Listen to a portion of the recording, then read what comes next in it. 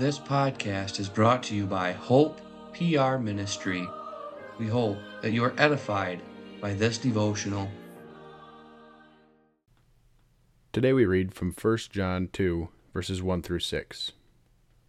My little children, these things write I unto you, that ye sin not. And if any man sin, we have an advocate with the Father, Jesus Christ the righteous.